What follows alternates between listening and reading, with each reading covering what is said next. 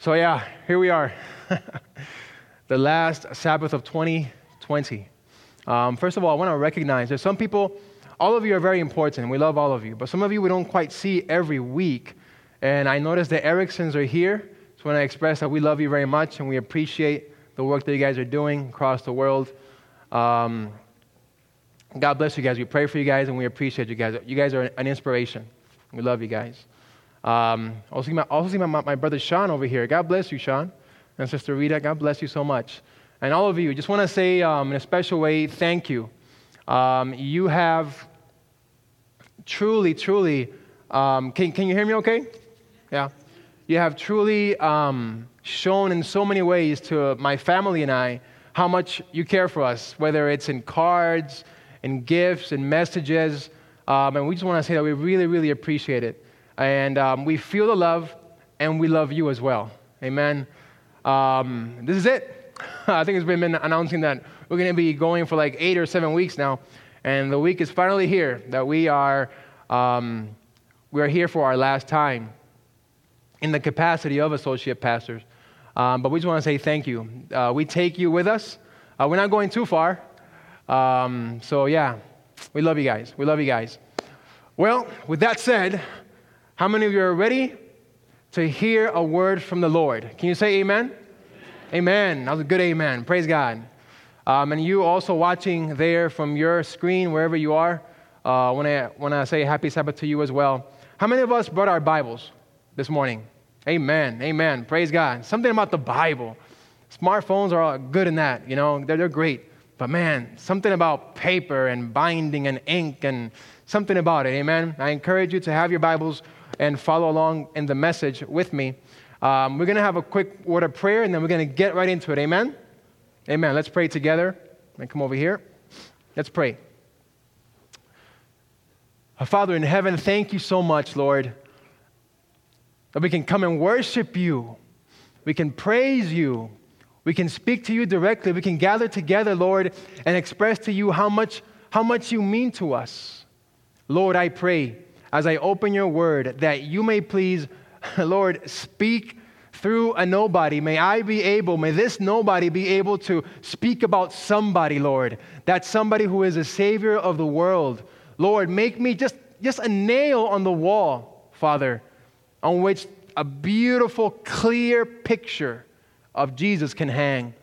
Lord, help us now as we study your word, and we thank you again. We ask it in the name of Jesus. Amen. Amen, amen, church family. All right, question for you. When you think of 2020, what comes to mind? Okay. I heard you, Alexis. I heard you. Amen. Well, chances are that you wouldn't count it among the best of years. For most of us, perhaps. Memorable. Indeed, it has been memorable. But probably for all the wrong reasons, wouldn't you say? I think a t-shirt that I saw recently sums it up well when it says, 2020 stinks. Well, maybe. But the question is, do you stink? Do I stink? Well, let me explain what I mean. Does our attitudes stink? Hopefully not. Friends, the reality is that sooner or later we are all going to face serious challenges in our lives, whether in this year or the next. And last time I read my Bible and the Spirit of Prophecy, the forecast calls for storms and gloomy weather, spiritually speaking. Are you catching my drift? Painful problems, hurtful disappointments, discouraging circumstances. For some of us, it may be a health challenge. For others, it may be financial troubles. Yet for others, it may be the deep distress of a marital problem or some other personal relationship issue. And that's not even mentioning the trials of our faith that the Bible says will be very large. 2 Timothy 3:12 says, all All who desire to live godly in Christ Jesus will suffer persecution. This means, friends, I don't mean to be the preacher of doom here, but if you can count on something in this life, it is that there will be disappointments, problems, pains, along with the joys and happiness and the blessings from God. So basically, life is like a bag of treats. Some treats are sweet, and some treats are bitter. Are you with me? The question is, how do we deal with that? In particular, how do we deal with the negatives in our lives? After all, we have a promise in the Word of God, yea, promises, that even the negative things of life can be blessings. Do you believe that? Do you believe that there could be such a thing as a painful blessing? Well, I think every woman here that has gone through childbirth can testify to the fact that indeed there can be what? Painful blessings. Amen? I don't speak from experience, but from witnessing. Romans 8:28, you may know that verse. And we know that all things work together for good to those who what? Who love God and are called according to His purpose. Amen? That is a promise, friends. Sometimes the most painful things in our lives can turn out to be our biggest blessings if we approach them with an attitude of faith, a willingness to praise God in the midst of pain. Let me explain. I'm going to ask you to open your Bibles to Acts chapter 16. There we will find our message this morning entitled, The Power of Praise. The Power of Praise. In this chapter, well, in the verses leading up to chapter 16, and in the beginning verses of chapter 16, we find Paul and Silas, together with some other companions, embarking on the second great missionary tour. This time, they go further west into the actual territory that we call now Europe, especially the southeastern part of Europe near Greece. They planned to go elsewhere, but God intervened and He gave Paul a vision in which there was a Macedonian man saying, "Come over to Macedonia and help us." So Paul obeyed, and they set off in that direction. They eventually make it to the city of Philippi. And there in Philippi, they meet an influential woman called Lydia. The Bible says, pardon me, that the Lord opened her heart to heed the things spoken by Paul. Lydia and her family were baptized, and she, being a very hospitable person, invited the apostles to stay in her guest room while they were in Philippi. Now, things were going good. So far, so good. It is good to be an apostle. Things are going good. Praise be to God. But not everything was running on all cylinders. You see, in that city, there was a poor young girl, a slave girl. Not only was she a slave, but she was possessed by a demon. And that demon had made her into a very successful and profitable psychic, or as the Bible calls her, a fortune teller. Through her, the devil tried to confuse the people of the city who were hearing the words of salvation from the lips of the apostles by moving upon this girl to repeatedly give her approbation of the apostles by saying, "These men are the servants of the Most High God who proclaim to us the way of salvation." You see, the devil, notice he's very tricky here. It's very, very subtle and a very tricky temptation here. The devil was trying to associate in the minds of the citizens of Philippi the work of the demon with the work of the apostles, friends. And Paul decides enough is enough. And then he rebukes the demon, telling it, I command you in the name of Jesus Christ to come out of her. And he came out of her, amen? That very hour, there's power in the name of Jesus. What do you say, church family? Amen. That very hour, the demon went out of her. Now, as you can imagine, the girl's owners weren't happy that Paul shut down their business. So the Bible says that they took hold of Paul and Silas and dragged them physically to the marketplace, the center of town there, where the authorities were. They accused them of some bogus charges, and then the owners of the slave girl, they were able to rally up a crowd that created a chaotic scene. And then we have what we read here. I'm going to read from verses 20 to 24. So if you could join me here, Acts 16, verses 20 to 24. The Bible says, and they brought them to the magistrates and said, these men, being Jews, exceedingly trouble our city, and they teach customs which are not lawful for us, being Romans, to receive or observe. Then the multitude rose up together against them, and the magistrates tore off their clothes and commanded them to be what? Beaten with rods. And when they had laid stripes on them, they threw them into prison, commanding the jailer to keep them securely.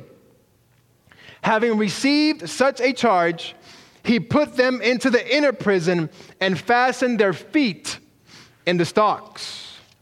Now, I want you to put yourself in the shoes or sandals of Paul and Silas.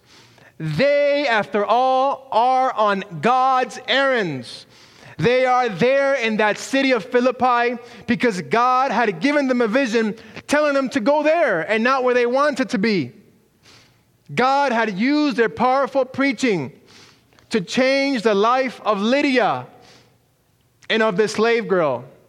But now, friends, where was God in the midst of this terrible ordeal? Where was God in the midst of these blows, of this injustice? Where was he? The Bible says that they were beaten so bad that they were filled with stripes or with wounds. Especially their backs probably bore the brunt of it. Can you see them, friends? These preachers, imagine in your minds, bleeding, bruised, swollen from their wounds. And let me tell you, the Romans were not shy when it came out to dishing punishment.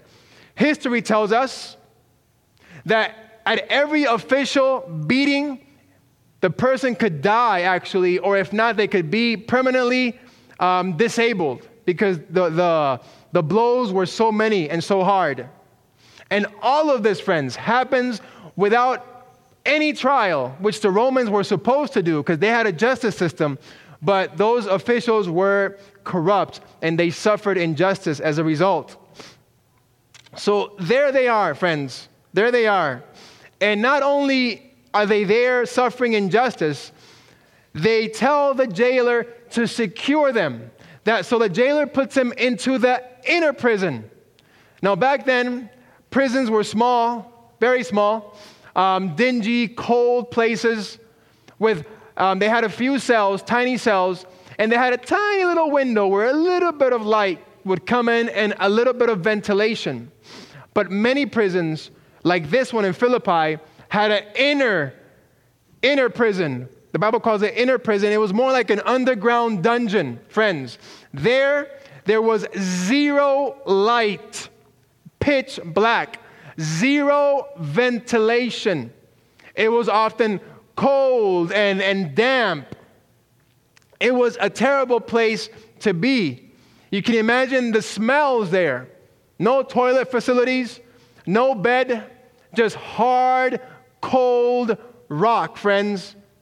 Can you imagine the place? And that's not even the worst of it. If that wasn't bad enough, the jailer decides to put their feet in the stocks, the Bible says. Basically, it was a big board, flat board, with holes in it. It was a movable board with hinges that you could open it, put prisoners' feet in there, lock it, and then it would make their experience extra unbearable, extra uncomfortable. And this, friends, was their lot. The only way to rest was to lay their backs back on the cold, filthy, dirty rock. That dungeon, friends, was absolutely the last place where you or me would want to be. But church, in spite of these dramatic turn of events, despite the pain, despite the injustice, despite the smell and the fatigue, the apostles had a choice, and they knew it. And friends, you have a choice as well. In the midst of your challenges and trials and pains, you have a choice as well. I have a choice as well. You see, the apostles could approach this very challenging situation from a faith perspective or from a doubt and murmuring perspective. Are you following me? They had a choice. After all, weren't they humans?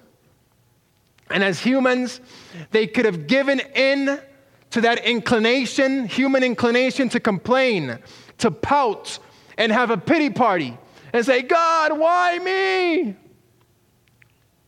They could have let their immediate circumstances cloud out their glorious future. They could have let their pain and weakness hide the power and virtue of their God. They could have let circumstances consume them and lead them to believe that God was not there. They could have done that, friends. But the good news is, can you finish it? They didn't do that. But rather, they chose another option. Let's read verses 25 and 26. If you have your Bible still open with me, please. Acts 16, verses 25 and 26. The Bible says, but at midnight, Paul and Silas were praying and singing hymns to God, and the prisoners were listening to them. The Bible says that suddenly there was a great earthquake, so that the foundations of the prison were shaken. And immediately all the doors were opened, and everyone's chain was what? Loosed. And I say, praise be to God. Paul and Silas chose the option of faith. They chose the option of praise and prayer instead of murmuring. They chose not to focus on the pain, on the smell of urine or human feces. No, they did not focus on the great injustice they had just suffered and were suffering. Instead, friends, they focused on God's greatness. Can you say amen today? They focused on God's power.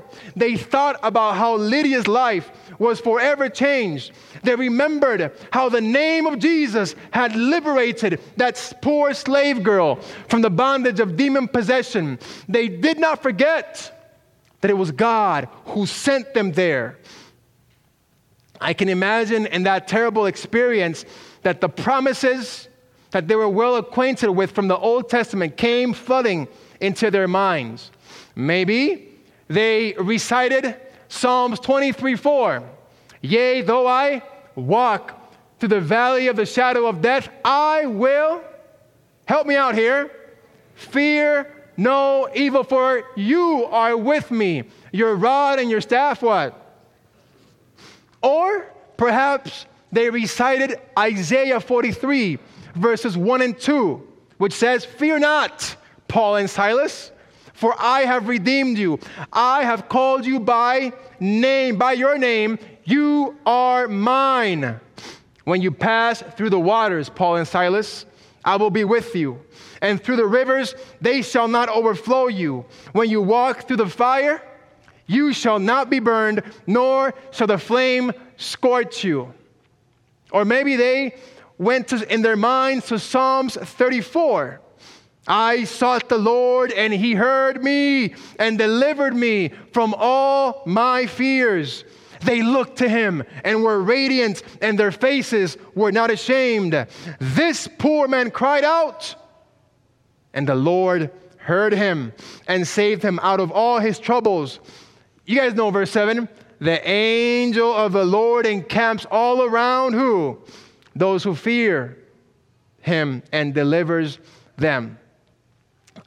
Friends, God was ministering to them, and that's why they could praise.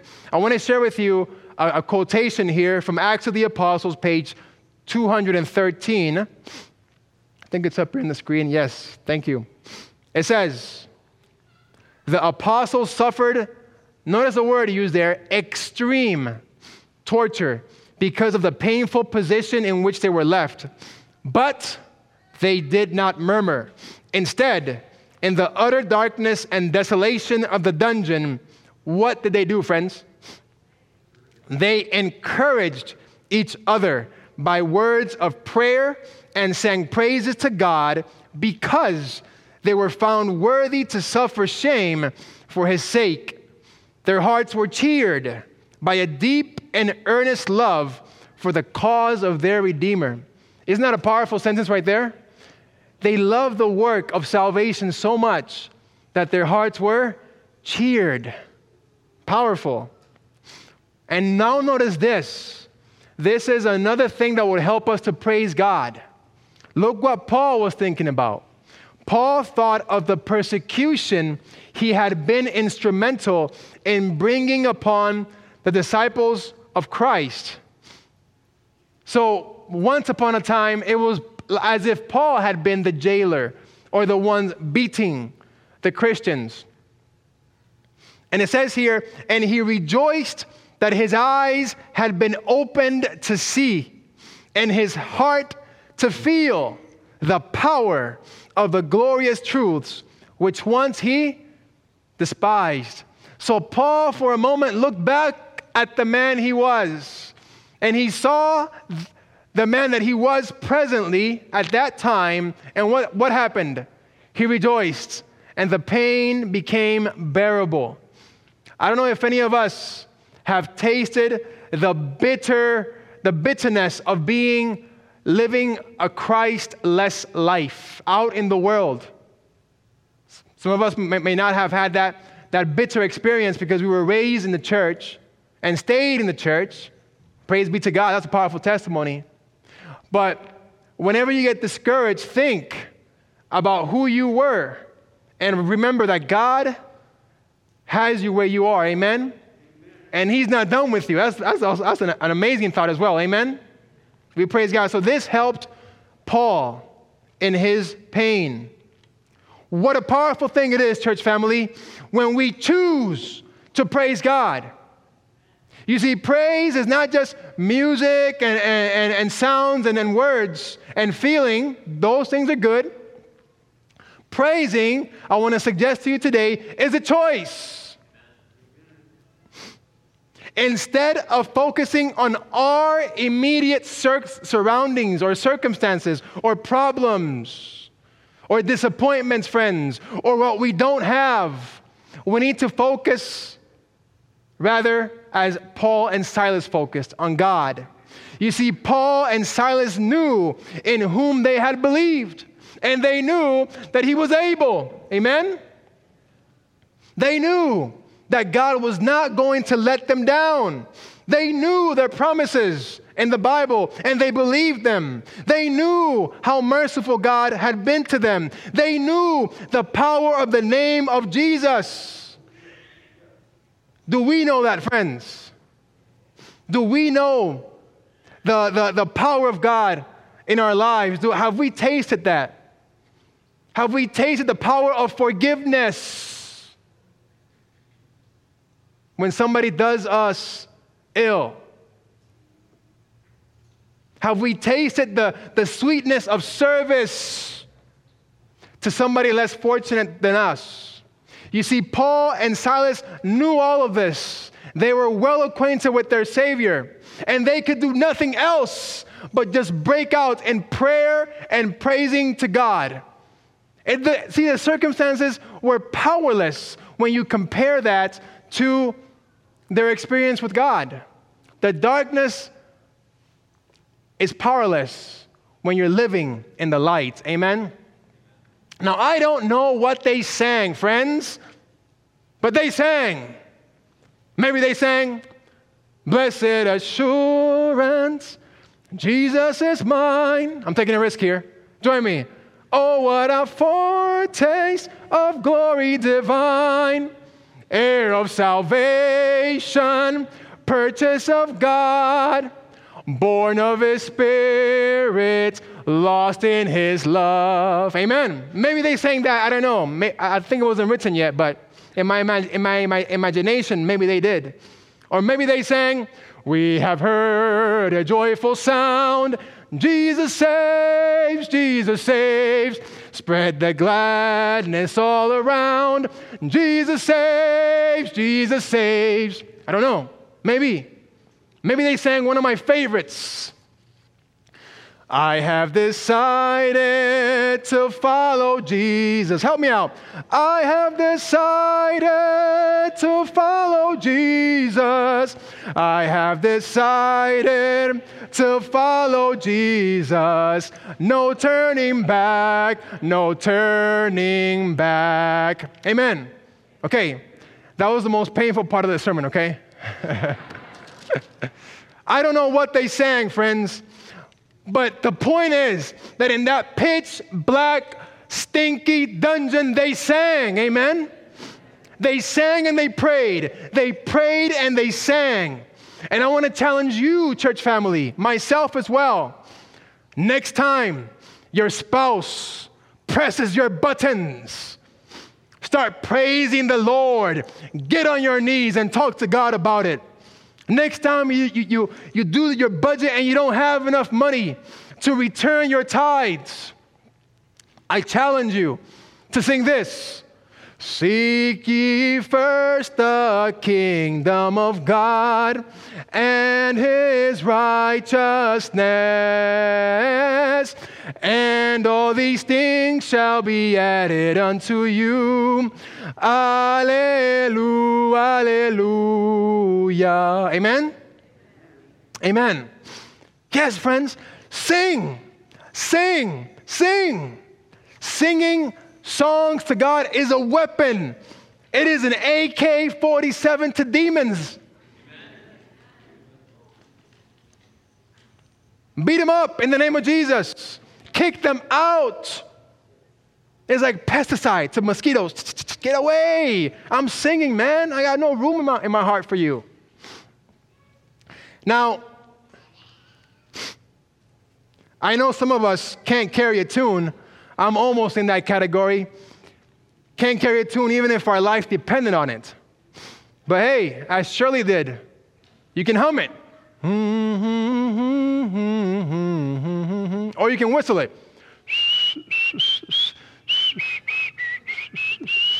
Or you can recite scripture. You guys know what I mean.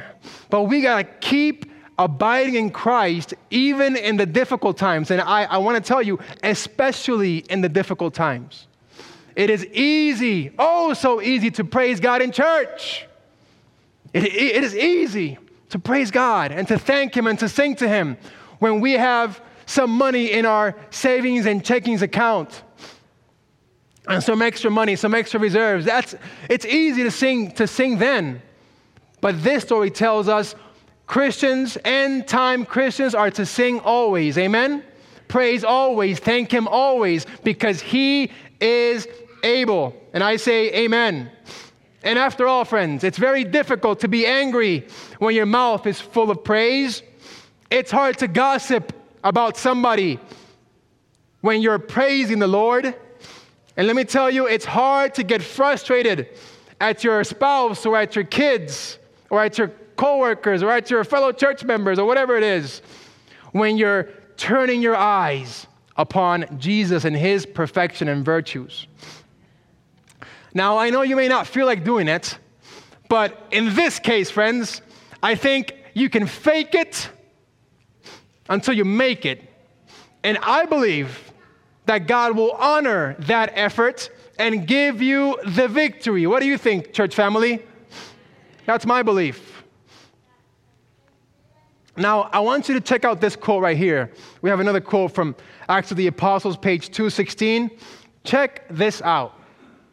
The Bible says, Acts of the Apostles says, the Spirit of prophecy says, the severity with which the jailer had treated the apostles had not aroused their what? Their resentment. Paul and Silas had the Spirit of Christ, not the spirit of revenge. Now, this sentence, I love it. I need to post it or something in somewhere visible. Their hearts, filled with the love of the Savior, had no room for malice against their persecutors. Isn't that beautiful? There was no room. There's no room. Praise be to God. I think that's the key, friends. We need to fill our hearts, fill our minds, fill our smartphones with messages and music that fills our mental horizons with the virtues of God rather than the vices of men. But make sure it's good Christian music, okay? For there is some Christian music out there that kind of causes me to wonder, but God will give you discernment on that. The story goes on to tell us that the apostles' choice to praise instead of complain was so powerful that the foundations of the prison were shaken to the core, and their tight chains were loosed, and those heavy doors were opened. Now, I don't know who I'm speaking to today. I don't know what prison the enemy has you in, or he has me in. Whether it's the unforgiving spirit prison, whether it's the I am a perpetual victim prison, or whether it's the prison of feeling stuck in your bad habits or stuck in life. I want to encourage you today, friend, open your mouth and praise God. Bend your knee and pray to God. Open your Bibles and learn to love that book, friends. And you will see the foundations of your prisons crumble. You will see those tight chains that have kept you limited for so long fall off your hands, off your necks. But we must take that step of faith, that approach to faith and focus on God.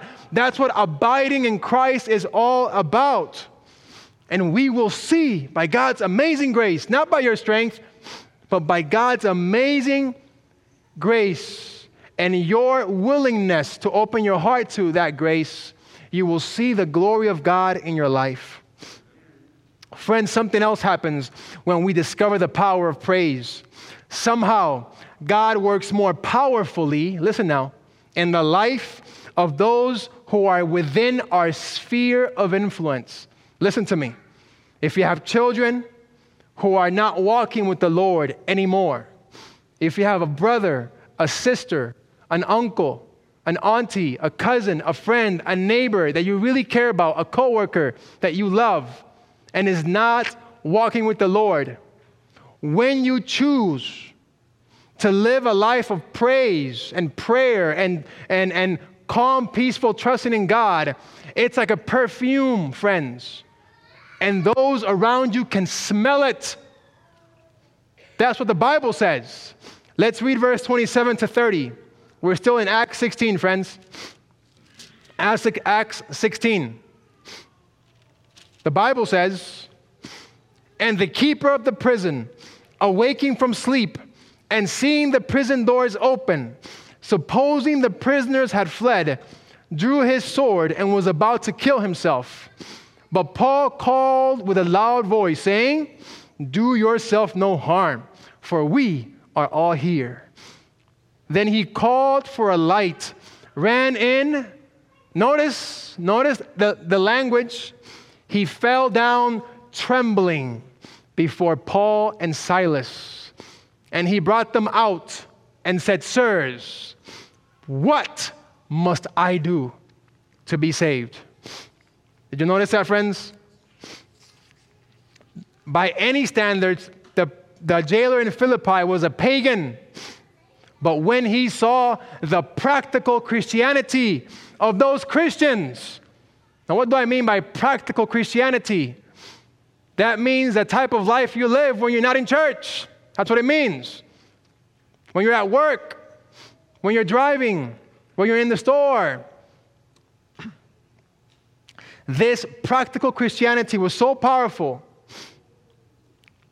that he was shaken to the core. And he goes in the dungeon trembling, and he brings him out. Notice this is amazing. By discovering the power of praise, two things were shaken in this story. What were those two things? What were they? Tell me. Speak up. The foundations of the prison, amen, were shaken, but who else was shaken or trembling?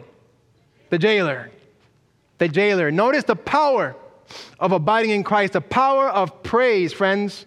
And notice also, the jailer is out where there's more light, but he realizes that his soul is in darkness. And those guys down there in that cave, in that pitch blackness, those guys down there singing, praying, praising, they have the light, and I'm in darkness. You see that? Isn't that amazing? So he calls for a light to go down there. Guys, let's come out of here. What must I do to be saved? Beautiful, beautiful story. He was trembling, the jailer was, because he saw God, friends. He saw God in the powerful witness of these God followers, these Jesus followers, these Christians. Oh, friends, what will happen when we discover the power of praise? We're not going to get into it, but I want to encourage you this Sabbath afternoon to also read Revelation chapter 7. There it describes the last God followers on earth and their experience of praise and how they went through tribulation as well, but we're not going to get into that. I'm going to close my message now. Humberto Noble Alexander. Now, I think we have a picture up here. Yep, that's him. He was a recent theology graduate in the island country of Cuba. It was 1962. The Cuban Revolution, 3 years in, was in full force. And its leaders and followers were very zealous for its success. Pastor Alexander was preaching one night in an evangelistic meeting on the fall of Lucifer. A spy, a communist spy was there in the audience, and he interpreted that message that he was saying that Fidel Castro is going to fall. So he turned him in to the authorities. When they came and got him, they said it was only for a 5-minute interrogation. That 5 minutes, friends, turned to 22 years in a living hell in the communist prisons of Cuba. In the 60s, 70s, and early 80s, all that time, he was in prison. His testimony is found in a book that I highly, highly recommend. It's called I Will Die Free. It was written by K.D. Rizzo. You may know her. She's written some other powerful stories. But it has an orange. I was going to bring it to you guys, but since we're moving, I couldn't find the book. It's one of those boxes. But anyway, look it up after Sabbath. Look up the book in the ABC online or in Amazon, preferably ABC. And I recommend that's going to be $12, $14 worth your investment. I read it about 18 years ago. And it powerfully impacted my life. It's called I Will Die Free. I think we have a slide. Yeah, there it is. I Will Die Free. Take a picture of that, and I recommend that book highly. When this man was initially detained, he was interrogated, and he was psychologically and physically tortured. Eventually, after staying strong on his beliefs and rejecting communist ideology, he was sentenced in the kangaroo court. That means a phony trial, basically. And he was sentenced to 20 years in prison for preaching Christ. Friends, this man, and you may notice that he spent 22 years, but that was that it was so corrupt, the system, that especially when you were a political prisoner, they disregarded your sentence, and they would call it, you have passed to eternity. In other words, you're going to be there until you die. So that's why he spent 22 years in prison, even though he was only sentenced to 20. This man, in the midst of daily beatings with clubs and machetes, and being forced to eat just a scanty diet of rotten food, cultivated an attitude of praise. Early on in his experience, he says the following, and I think we have the quote up here. I wasn't able to get the page for you because, as I said, I wasn't able to find the book. I got this from online, but it's in the book. It's one of the early chapters. He says this, when he realized that this was going to be a long-term thing and not just a bad day. He says this, a wellspring of joy rose up inside me. God had blessed me with a secret privilege far beyond any I could have imagined. I was not suffering unjustly for mistakes I was falsely accused of making, but for the gospel of Jesus Christ. This man of God, friends, held secret prayer meetings, organized small groups that numbered up to 200 individuals inside the prison. After the officials found out about that church, underground church, they sent Alexander and the other leaders to 9 different prisons, trying to disband and dishearten that church in that one prison. And guess what happened? The Holy Spirit was there in the lives of those men so powerfully that 9 new churches were formed. My friends, the Spirit of God moved mightily through the ministry of Pastor Alexander, but it was so painful. His wife left him, and she also left her faith. And she raised their only son as a staunch communist. He says in his book, that hurt the most. That hurt the most, about his son being a communist. I'm not sure his current state.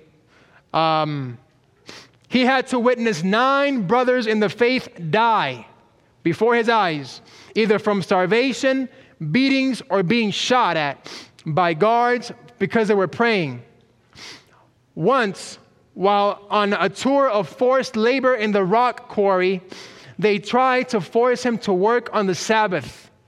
When he refused, they threw him in a sewer pond where all the latrines emptied there up to his chin.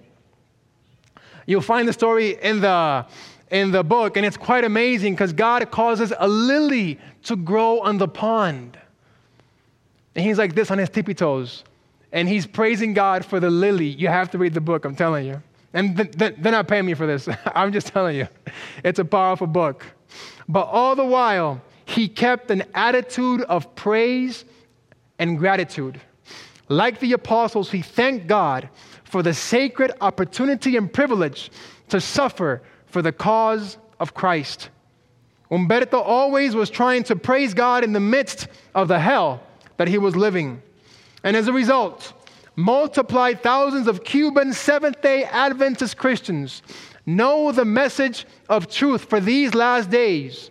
And many of them can trace their first contact with the message, either when they were in prison or from an ex-prisoner that had, that believed in prison and then continued to evangelize outside of prison.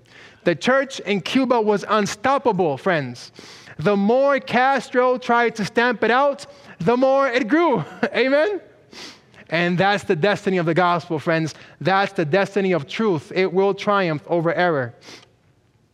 Humberto Noble Alexander was an integral part of that underground church and the prison system of communist Cuba. He was finally released on June 27th, 1984, through the efforts of former presidential candidate Jesse Jackson.